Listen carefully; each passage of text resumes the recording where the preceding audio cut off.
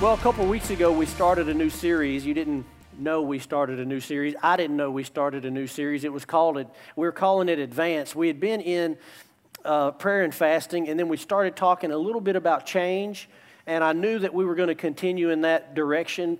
So we decided to kind of back it up, and so the last 2 weeks, Pastor John came as well, and he spoke on it, and we're going to continue talking about this idea of advancing or growing or changing. Now, I want to give you a little preface this morning because everybody's at a different place today. You know, you may be in here right now and you're thinking, I am tired, I am wore out, I've got barely, one nostril above water, and I'm trying to survive, I'm trying to breathe, and the last thing I want to think about is growing or changing or doing one more thing because my plate is so full. And if that's you, I want you to know I've been where you're at, and I have actually turned off podcasts, turned off books, because I'm like, I'm going to come back to that when I'm in the mood to grow, but right now I'm not in the mood to grow. So I understand that. There are times where we are like that.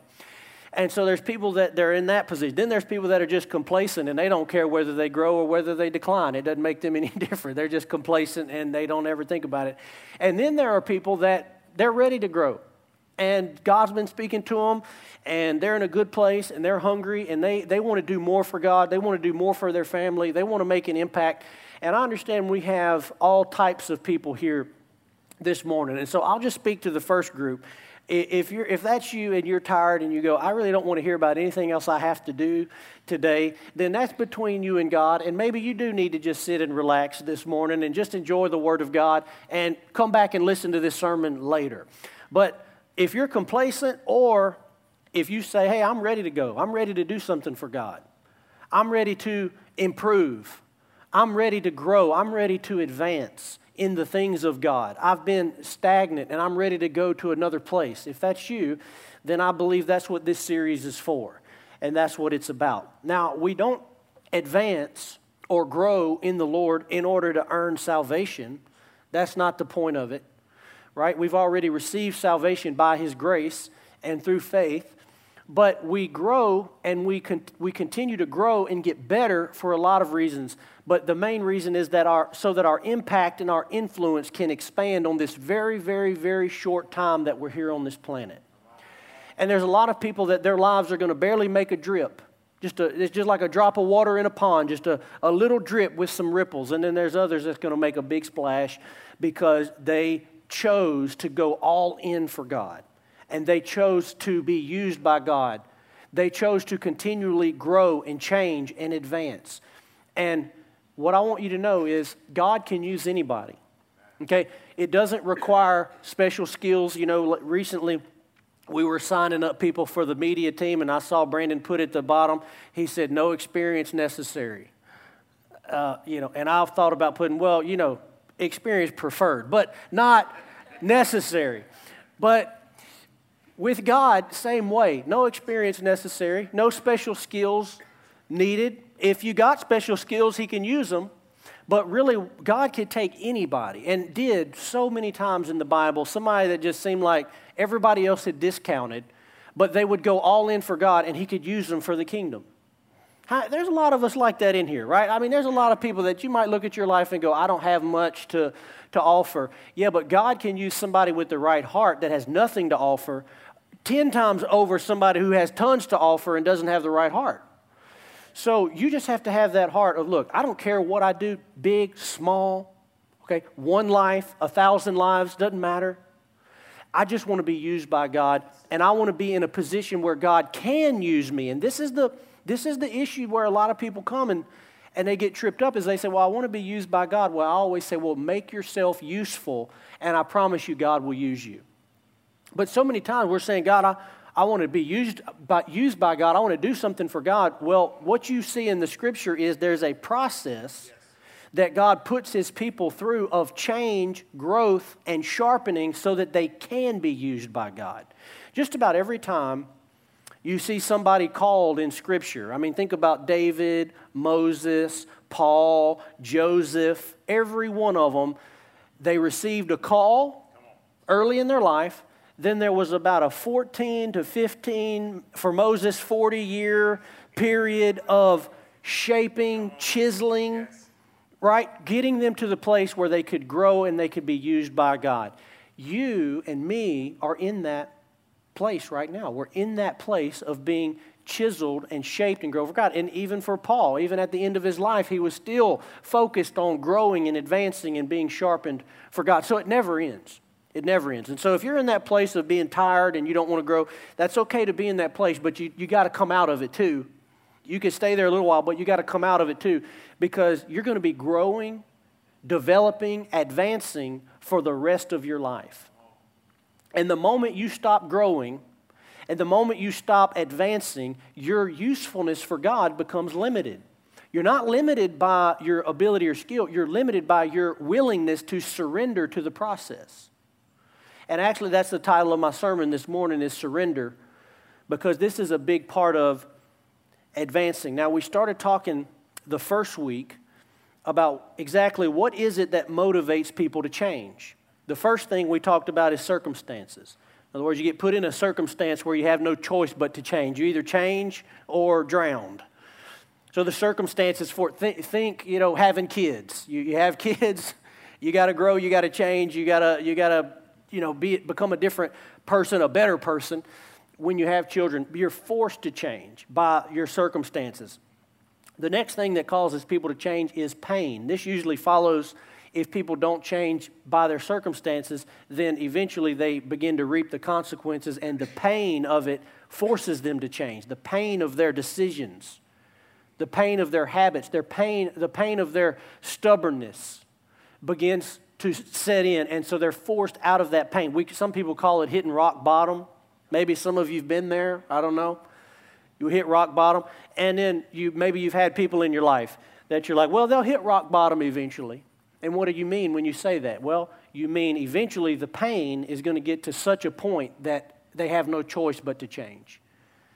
How many know it's a lot better to change way before we get to that point? A lot better to change before we get to rock bottom. And my goodness, if that's what it takes for us to change, there's a lot of other things that can motivate us to change. And that brings us to the third thing.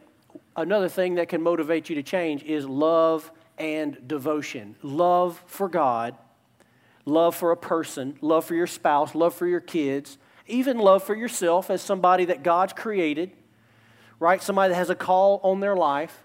Yeah, love. That's a much better reason to change. How many of you that have children, you like to see your kids change for the right reasons? Not just because you threatened them. Not because you threatened to punish them or you threatened to take something from them. I like to see my kids change because they finally got it. They got it. They saw it. Not just because I threatened them. That's like a last resort. Look, I'm trying to help you get it. If you don't get it, then we're going to go to this. But I'd rather you get it on your own. It's the same way with God. Now, here's what I know about people, that most people really love the idea of growth, the concept of growing as a person. That's why you're here this morning, I think, is to grow in the Lord, right? Grow in the knowledge of the Lord. You're listening to a sermon because you want to grow. People in general love the idea of growth, becoming better. We want to grow in our knowledge, grow in our wisdom, grow in our finances, grow in our influence. We love the idea of growth, but we don't love the process of growth. We love the idea. Who in here doesn't love the idea? But the process, how many people have ever set out, don't raise your hand, but I know I really had to start honing in on that one. But how many of you have set out to grow in a particular area, and then you encountered the process of growth and you're like, that ain't worth it. That ain't worth it. I'm going to do something else. Yeah, because the idea of growth is a lot of fun. The process of growth is not. The process of growth, it challenges you. It brings out things in you. It brings out character flaws. It brings out laziness. It brings out selfishness. It brings out bad habits. As you begin to grow, you're confronted with these things. And so the process of growth is not very fun. To prove the point, think about the new year. I mean, how many people set resolutions for what? To grow, get better, advance, make changes. How many people stick to those resolutions? Well, the statistics speak for themselves. It's not very many. Why? Because the idea of growth is wonderful. The process of growth is difficult. And the reason we're talking about this morning is because I know there are a lot of you that want to grow and you want to advance for God. I talk to you. I mean, as a pastor, I talk to people all the time that tell me, man, I want to do something more for God. And what they're saying is, I want to grow so that I can be used by God. Well, I want to talk to you about this one element that is required for growth in God's kingdom. Okay, this is specifically for growth in God's kingdom. And it's this idea of surrender, of being completely surrendered to God, and what that means and what that looks like. I want to give you a little picture this morning. We have where we live, we have goats and sheep. We have some acreage, and we've got several lambs and sheep and goats and things. And these sheep that we have in particular are what I would call wildish. Okay, they're not wild. They're definitely not tame. They will come to you if you have a feed bucket, but you cannot touch them. They are very quick. And they will come within just a couple inches, but they don't want to be touched. But there's lots of things you need to do for them for their own good. They have to be vaccinated. They have to be wormed. Their hooves have to be trimmed, right? There's lots of maintenance things that have to be done, so you have to get close to them. And so that happens in a variety of ways. We have multiple strategies that we use, and I'm just going to say I'm glad there's no cameras around when we're doing this, because y'all would see me in a whole different light. I'm just glad there may be some footage. I'm just glad my wife hasn't put it on Instagram or anything like that. But chasing down a very fast animal is hard. So my kids usually get involved, and like I said, we have a variety of strategies that we use. But sometimes there comes a point where you've got, and some of these sheep are big. One of them is like 140 pounds. She is a big girl. Don't tell her I said that. But if you get a hold of her, there's a wrestling match of sorts that ensues. And she's strong and she's big, but I'm doing this for her own good, right? Hooves have to be trimmed, vaccinated, worm, all these things. I'm doing this for your own good, but you're fighting me. You're fighting me. You're kicking. You're scared. You're running, but out of love for you, I'm pursuing you, and I have a hold of you, but you haven't surrendered yet. And so she's fighting, and then there becomes this moment where I don't really know what sheep brain, we like put human thoughts on animals. I don't really know what she's thinking exactly, but I like to think she's thinking, okay, this guy is much bigger than me and stronger than me. She don't know it's just barely, but stronger than me, and so he's got a hold of me, and then finally she just surrenders. And when she surrenders, then we put her in this little block, and and the whole rest of the process is easy. From there, she's totally surrendered the rest of the time. It's not like she gets put in this little, block that we have, and she's kicking and fighting the whole time. Like, there's a moment of surrender, and from there, I'm able to do everything that I needed to do in her life. But sometimes that process of getting her to surrender is very annoying and very frustrating. And it reminds me of what I see people doing with God. They fight the process, they run from God, they fight, they kick, and then there's this beautiful moment that you see in people's lives sometimes where they finally and completely just surrender to God. And it's not just a mental thing, like it's a change that happens in a person's heart. It's a change that happens in a person's life where there's so much trust, and there's just this moment of resignation where you go, you know what, I am just tired of me. I'm tired of running. I'm tired of hurting myself. I'm tired of hurting other people. I'm just tired. And there's this surrender that happens where you go, you know what? I have messed up my own life. I don't know what's best for my own life. And I just trust and believe, God, that you do. And so I'm surrendering to your process. I am surrendering to you. And a lot of people have not reached that place. A lot of people have not reached that place of surrender. Some have. And what I want to talk to you about this morning is surrendering your life to God and trusting the process that He has for you. Now, even for a saved person, you might think, okay, surrender is for people that are not saved. No, that's not true. Even people that are saved have to regularly surrender new parts of their life. You will, as a believer and as a disciple of Christ, you'll regularly run into areas of your life that are not surrendered to God. And you won't even have known they were there sometimes. You're like, man, I've been living this way for 10 years. I never knew God cared about this. That's because He was dealing with another area of your life, and until you got that one right, there was no point of bringing this one up. If God showed you every single thing in your life that He needed to deal with and every single thing in your life that you needed to change, it'd probably overwhelm you. There's a little bit at a time that He wants to deal with. So from time to time, as you are a disciple of Christ and you're walking with Christ, there's a new area of your life that'll get brought up that He goes, hey, I want this to be surrendered. Think about the rich young ruler. You remember him? He comes to Christ. He's got a lot surrendered to God. You know, and he and Jesus have a conversation, and he says, you know, what do I need to be? And he tells him the 10 Commandments. He says, yeah, I'm doing all that. And he says, okay, what about this one thing? And he puts his finger on his wealth. And he says, that's not surrendered. And he faced a crossroads. He said, I can't surrender that. I can't give that up. Now, people would sit and they might look at that and try to figure out, well, was he saved? Was he not saved? You know, all of that. That's not really my purpose this morning. I know that we're not saved by giving away all of our finances. That, you know, there's nothing, that doesn't jive with the rest of Scripture that he wasn't saved, but that part of his life was not surrendered, and guess what? His usefulness for God was limited by the fact that he wasn't willing to surrender that. If he'd surrendered that part of, actually Jesus invited him to be a disciple. Maybe there were supposed to be 13 disciples, I don't know. But he invited him to be a disciple. What did he say? He said, sell all that you have, give to the poor, come and follow me. Well, that's the same invitation he gave to Peter and John and others. He was being invited to be a disciple of Christ.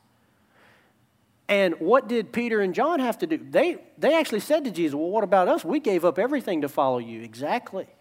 See, they had surrendered. And so they were used by God. This one apparently was called of God, but he couldn't surrender, and so his usefulness was limited. I don't believe it had anything to do with his salvation, but I think that his call was thwarted because he was not willing to surrender that part of his life to God. And I can't call out every single thing this morning, but we all need to look at our life and go, what area for me to grow and advance and move forward with God needs to be surrendered? What thing have you bumped up against many, many times, again and again, over and over again, and it's never been surrendered to God? How many times have you gone around this mountain again and again and again and again, and you've never gone up because you're not surrendered in that area to God? And this is for all of us. Okay, I'm not like the one up here who has this perfect and I'm like explaining to you. This is for everyone. Every one of us have areas of our life that need to be more surrendered to God. Some of us, it's just starting the process of salvation, surrendering to God for salvation. Some of us, we've been saved for a while, but then we've plateaued and we've never grown past a certain point. Why? Because there's an area that's holding you back, and until it's surrendered, you're going to stay there in that place. Now, some of you may not care. Like I said, some are complacent. But if you want to grow and you want to go forward with God, this is going to be part of the process. Look at John chapter 3 with me. John chapter 3, verse 26. This is John the Baptist. This is about John. So John has been used mightily by God. If you know the whole story, John was a forerunner to prepare the way for Christ, to prepare the hearts of men to receive Christ. So he had big ministry. It was a short ministry, but it was a big, powerful ministry. Everyone was coming to John. Everyone was coming to John long before they even knew who Jesus was. Everybody's coming to John. Everyone's getting baptized by John. The Pharisees are coming out to listen to John. Everyone's listening to John's sermons. They're downloading, his podcast. They're watching him on YouTube. John's just blowing up. John chapter 3, verse 26. And they came to John, this is his disciples, those that were helping him, those that were following him. They came to John and said, Rabbi, he who was with you across the Jordan, talking about Jesus, to whom you bore witness, look, he is baptizing and all are going to him. So there's a change that's happening. John was the big deal in town. He was the one with 1 million plus YouTube views. Now everyone's leaving him, which this is typical human nature, by the way. This is just how humans work. They love this person, then 6 months later they hate that guy and they found a new one, right? And they love him, and that's just part of it. They loved John. Now they left John, and he says, everyone who was being baptized by us and was following us, they're leaving us now, and now they're going to follow Jesus. And they're saying this like they think John's going to have a problem with it. Because they're thinking, man, all these people that were following us, they're now leaving us to go follow Jesus. Verse 27, John answered, a person cannot receive even one thing unless it is given him from heaven. You yourselves bear witness that I said, I am not the Christ, but I have been sent before him.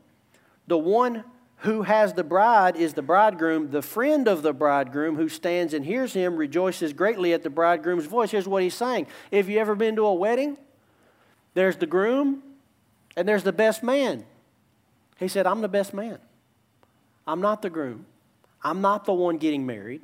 I'm not the one that this day is about. This celebration is not about me. He said, I'm just here to help the one who the celebration is for. He knew his role. He knew his purpose. I love that illustration. He says, I'm not the groom. He said, I'm just the best man.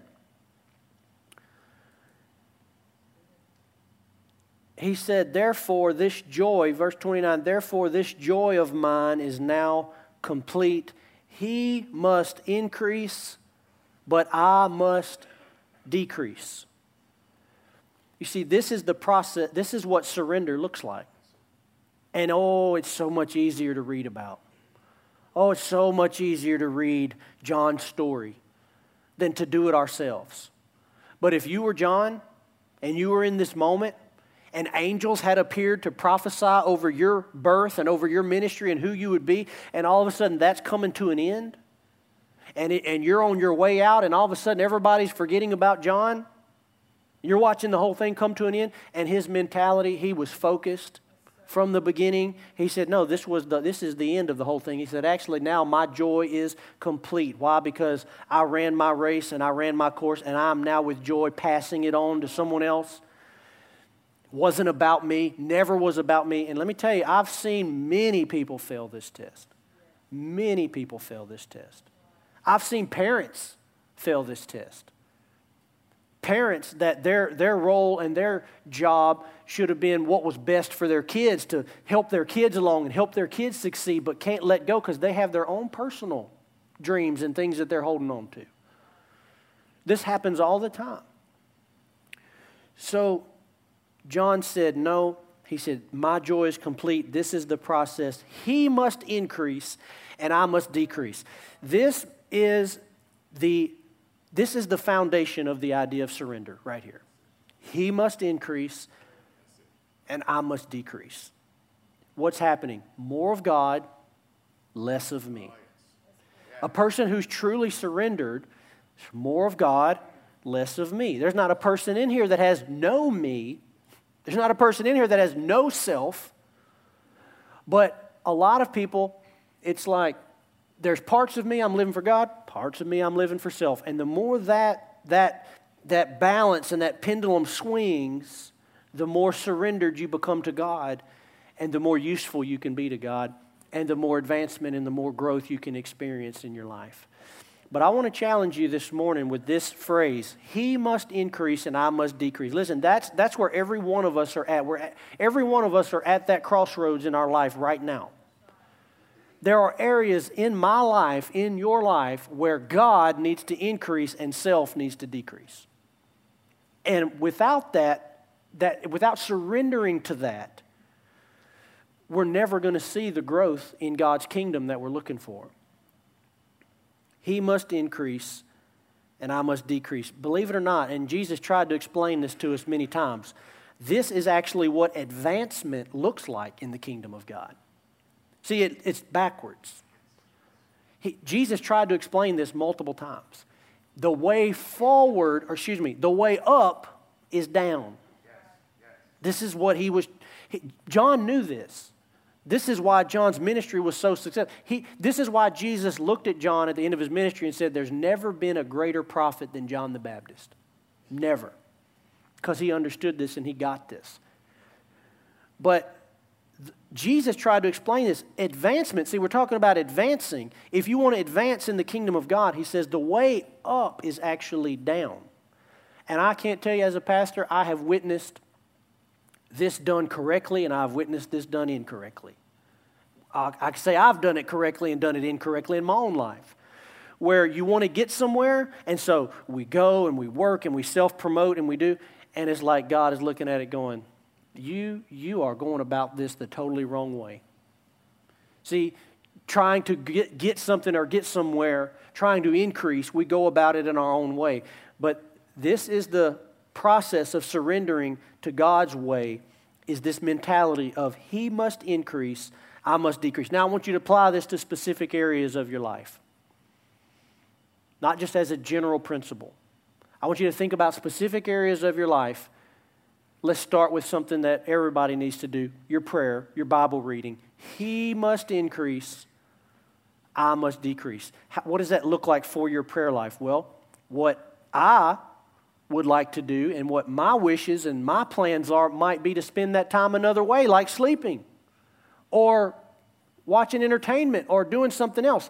But if I'm going to go forward with God, he must increase. Time with him, time with his Spirit, time with his word must increase. And my wants, my desires, my selfishness must decrease. And you can apply that to every area of your life. Look at any area of your life and go, how does God need to increase in this area? And selfishness, flesh, needs to decrease in this area. And that is the process of surrender. And man, people, we hate this. We don't like it, so we will make deals with God. Well, God, tell you what. If you'll do this, this, and this, I'll give this up for you. Hey, God doesn't make deals. That's not what surrender. That's not surrender. That'd be like me with that sheep and that little sheep. Look. Hey, listen. If you'll do this, no, listen. You're doing what I want you to do, without any deals. That is the deal. All that's needed here is your surrender. That's what true surrender is anyway. A heart that's truly surrendered is not making deals with God. Okay, no deals. It's what's called an unconditional surrender. There are no terms. You ever seen the two generals come out on the battlefield and they talk about the conditions of surrender? No conditions of surrender with God. It's a complete and unconditional surrender. But what you get in return cannot be calculated. Please understand. It cannot be calculated what you get in return when you surrender to God. We're going to see this in just a moment. We're going to keep going through the scriptures on this. Okay?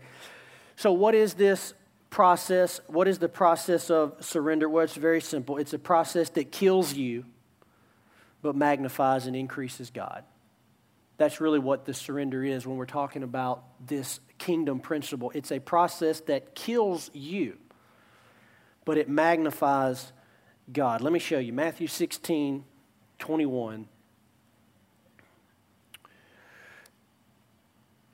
From that time, Jesus began to show his disciples that he must go to Jerusalem and suffer many things from the elders and chief priests and scribes and be killed, and on the third day be raised. So Jesus, again, he knew his purpose.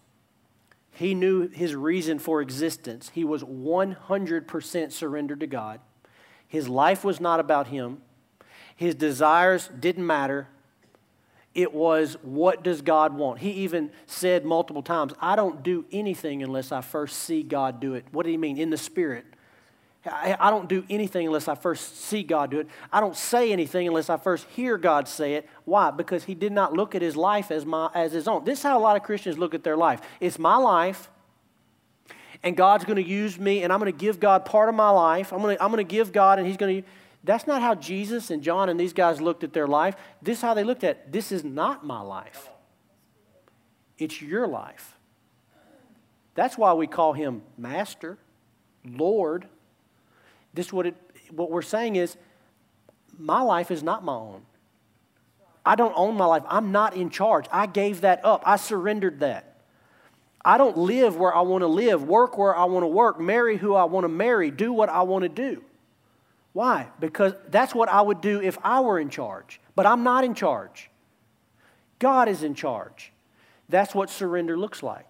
Now, none of us have this perfectly, but this is what a life of surrender looks like. A life that their only existence and only purpose is to live and complete and fulfill the Master's will and call for your life. So, Jesus knew that. He began to share it with the disciples. He said, he began to tell them that he was going to go to Jerusalem. He was going to suffer many things from the elders and chief priests and scribes and be killed on the third day, be raised. And they're hearing this and they're going, no. Why? Because it's not what they wanted. They didn't want that. They were following Jesus. They'd given up everything for Jesus in hopes that he would be their understanding of the Messiah, which was a king-type figure. So Peter's hearing this. Verse 22, Peter took him aside and began to rebuke Jesus. I hope none of you are that arrogant. Peter took him aside and began to rebuke him. See, he'd gotten real comfortable with Jesus. He'd put Jesus on his level. He said, far be it from you, Lord. This shall never happen to you. He was so out of tune, he didn't know, Peter, this is the only reason I came to the planet. I wouldn't be here except to fulfill this. Far be it from you, Lord. This shall never happen to you. But he turned and said to Peter, get behind me, Satan. You are a hindrance to me. For you are not setting your mind on the things of God, but on the things of man. How many of you know that's a big problem today still? So many people, they're not spiritually minded. They're Christians in label. Their mind is not on the things of God. Their mind is not on accomplishing the will of God. Their mind is not on the kingdom of God. Their mind is on the things of man. There are so many Christians that their aspirations and their dreams, they don't look very much different than the culture at large of people who aren't even saved. We want the same things that they want. Money, retirement, success. How many know the kingdom's different? The kingdom is different. We're not supposed to be pursuing the same things that the culture pursues just blindly, okay? And there's so many issues to talk about when you describe these things because God's not against you having money. God's not against you being successful, etc. But let me tell you, God's not really for any of that in your life. He's for you doing your plan, His plan and call and purpose and will for your life. Many times doing that will lead to your success and your blessing and your happiness. But I'm going to tell you, every person that signs up to do the will of God doesn't end up just doing exactly what their little heart desired. There are a lot of people that are on the mission field today, and thank God they are, sharing the gospel and other. That's probably not what they would prefer to do. I can tell you, I was born and raised here in central Louisiana. I left here and went other places in the world, places that are a lot more pretty, a lot better weather, a few less mosquitoes, that I thought about, man, I could see myself doing ministry here. But that was never a factor because it never even entered my mind that I'm going to do ministry where I think is right and where it fits with me. The only concern and the only thought is, God, where have you called me? Where are you asking me to be? because my life is not my own and your life is not your own. But this is a problem with a lot of Christians. He says, Jesus told him, he said, you're not setting your mind on the things of God. You're setting your mind on the things of man. You're thinking about this from just strictly a human standpoint. You don't understand that I'm here to die. That's why I'm here. That's my purpose. Is that how you see it? Are you here to die? Is that the purpose of your life? Like John, to decrease so that he can increase? Are you here to be crucified with Christ? As the Bible teaches, I die so that he can live through me. And all I'm saying is that this tends to be in people's life a process. It's not instant. You can see Peter was not totally surrendered to God. That's not the only time you see that with Peter. But hey, I'm not pointing fingers. If my life, if all the things of my life were written down in a book and people were studying it every week, talking about the things Josh said and did, well, it'd be ugly. Y'all be making fun of me. Then Jesus told his disciples. So this is part of that same conversation. He said, "You are a hindrance to me." Boy, that's a strong. Think about that. He said, I have a purpose and I have a call, and your job is to support me in that, but right now you're a hindrance to me. Why? Because you're lined up with the things of man. You're not lined up with the things of God. Verse 24, then Jesus told his disciples, if anyone would come after me, let him deny himself and take up his cross and follow me. This is one of the biggest revelations in Scripture. Jesus turns to his disciples and he says, it's not just the Messiah who is going to die on a cross. He said, every single person who follows me is called to carry their own cross and to be crucified just like I was crucified. Now, the cross is a funny thing to me because in modern day, the cross has become this symbol, and in a lot of ways it should be. But, a lot of people wear the cross around their neck. They put the cross on their wall, maybe pictures, or a lot of churches have crosses everywhere. But, modern day, that'd be like having a little electric chair hanging around your neck, It's a little. It didn't mean then what we look at it now. When the disciples, when he said to, if y'all came in here this morning, I had a big golden electric chair like on the wall. But it might help us. I don't know. It might help us. Like, okay, that's my purpose, to die. Got it. But the cross doesn't do that. When we see the cross, we think of mercy. We think of grace. We think of forgiveness. But that's not how they were looking at it. When they saw the cross, they saw it as a means of torture and death. So when he said this to them, what he was saying is if you're going to come after me, many of them had seen crucifixions with their own eyes because the Romans did it very, very publicly to ingrain it in everyone's mind. If you disobey, this is what you get. So that image was very, very scary and powerful for them. He said, if anyone comes after me, let him deny himself and take up his own cross and come after me. In other words, his own way and own method to die, everyone has it. Every single Christian that comes after me, every single person who follows me and calls me their Lord and Master, he said, each of them are going to have to surrender to their own cross. And it's funny, because people will say you get all these religious sayings, and so somebody's having a hard time, and they go, well, this is just my cross to bear. Half the time they brought it on themselves from their own disobedience. This is my cross. No, that's just bad decision making. Probably not a cross. That's not what he's talking about. Look at verse 25. He continues, for whoever would. Oh, man, this is so good. Please get this. For whoever would save his life will lose it. How many of you think Jesus knew what he was talking about? He's the author of life, created the world, created you. He knows what he's talking about, but this is what he said.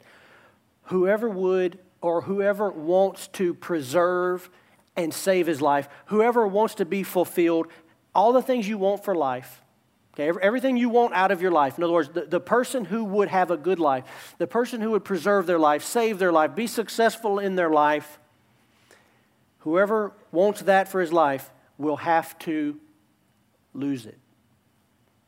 But whoever loses his life for my sake will find true life. And I just wonder sometimes if Christians have enough faith to believe this. That the way up is down. This is not some proverb, ancient proverb that we read and people like put on their wall. This is life, this is truth.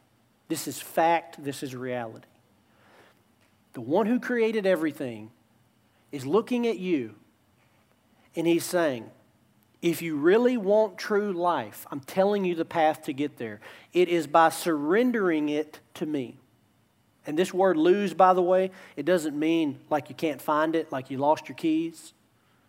This word actually means to perish or destroy. It's used dozens of times in the New Testament, and about 75% of the time it means to perish or destroy. It's the same word that Peter used when he was sinking in the boat, and he's sinking. He says, "Save us, for we are perishing." It's the same word. In other words, he's saying our lives are about to be lost. This is what he means when he says, "Forever, whoever would save his life will have to destroy it. But whoever destroys his life for my sake will find it." So he's talking about death. Not physical death. Death of your will, death to your purposes, death to your plans, death to your ideas for your own life, death to control of your life, death to you being in the captain's seat of your life. So he says, if you want to experience true life, the path is different than what you really think it is. The path is actually to give it up for God, to surrender it. But, then he makes this promise, but whoever loses his life for my sake, then they're going to find true life. And I've seen this so many times. I saw this even as a young man, as a teenager, when I began to give my life to the Lord. Everyone around me looks at me like I'm missing out. I have my friends that they're like, "Man, you're not going to go here. You're not going to do that. You're not going to watch this anymore. You're not going to talk like that. You're not going to do these things that we're doing." In their mind, they're like, "Man, you're losing everything. You used to do these things. You're not doing them anymore. Being a Christian is weird. You're not doing it." And in their mind, it looks like you're losing. But I begin to realize, even as a teenager, I begin to realize I am happier now than I've ever been in my life. I have more joy, more peace, more fulfillment. And then, that was just in the beginning. But then as my footsteps begin to be ordered by the Lord, and I found myself in the right place with the right people, marrying the right wife, raising kids, being in the will of God, blessing and joy and all these things that came, I'm like, I don't know, if I look at the things, I'm like Paul, if I look at the things that I lost, I count it as, he says, dung, because it doesn't even compare to what I've gotten by surrendering my life to God. Through surrender and death, you get true life. Yes. Now, by holding on to it, what do you get? You get garbage, right? You try to find joy through these, different things, entertainments and different things, and we try to find joy through all these other things in our life and living for ourselves and going on vacations and we try to find joy in these places, and what does it do? It leaves us empty. Well, this is what he said. He said, by trying to save your life, by trying to live life to the fullest, by trying to fulfill all your desires, he said, you're actually losing it. You're actually turning up empty. Now, we know this. We've all experienced it.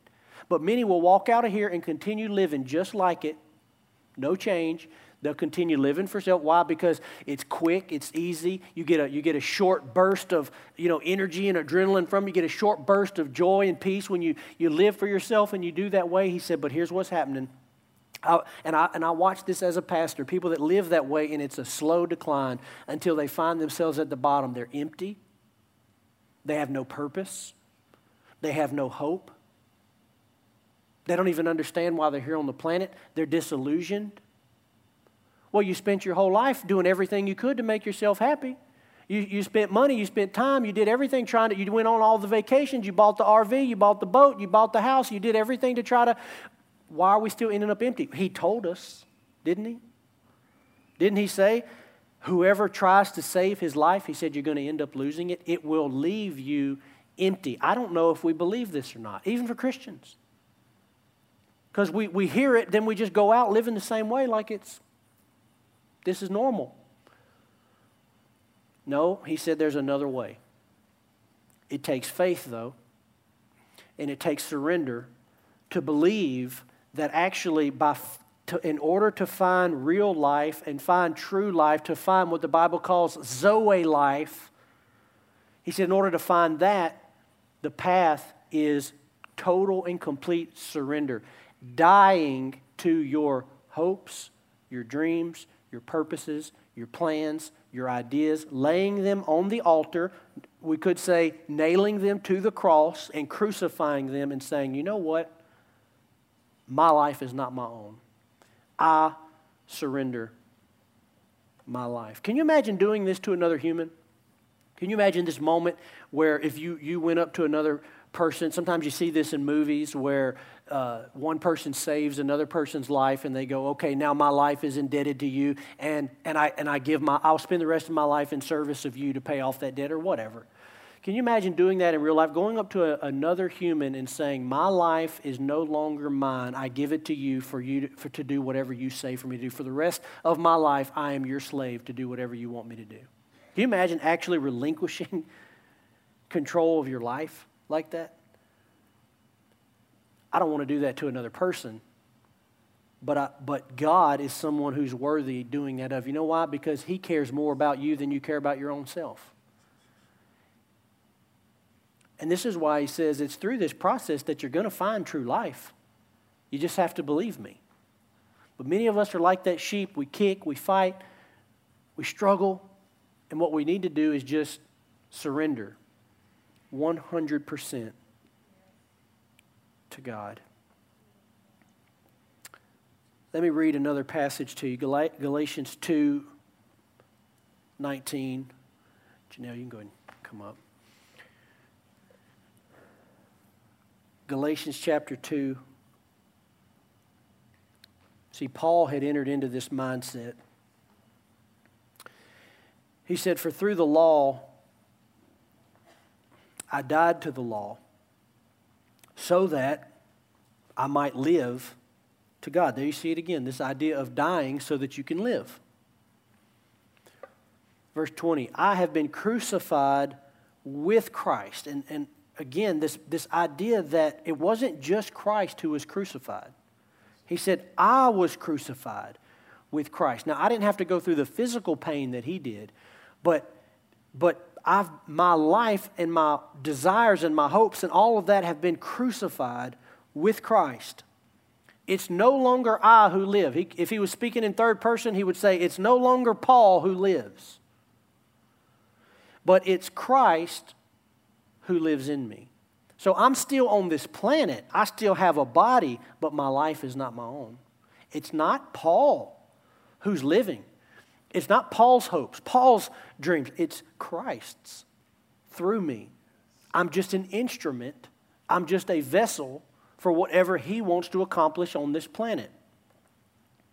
It's no longer I who live, but it's Christ who lives in me. And the life that I now live in the flesh, I live by faith in the Son of God who loved me and gave Himself for me. Can you say that?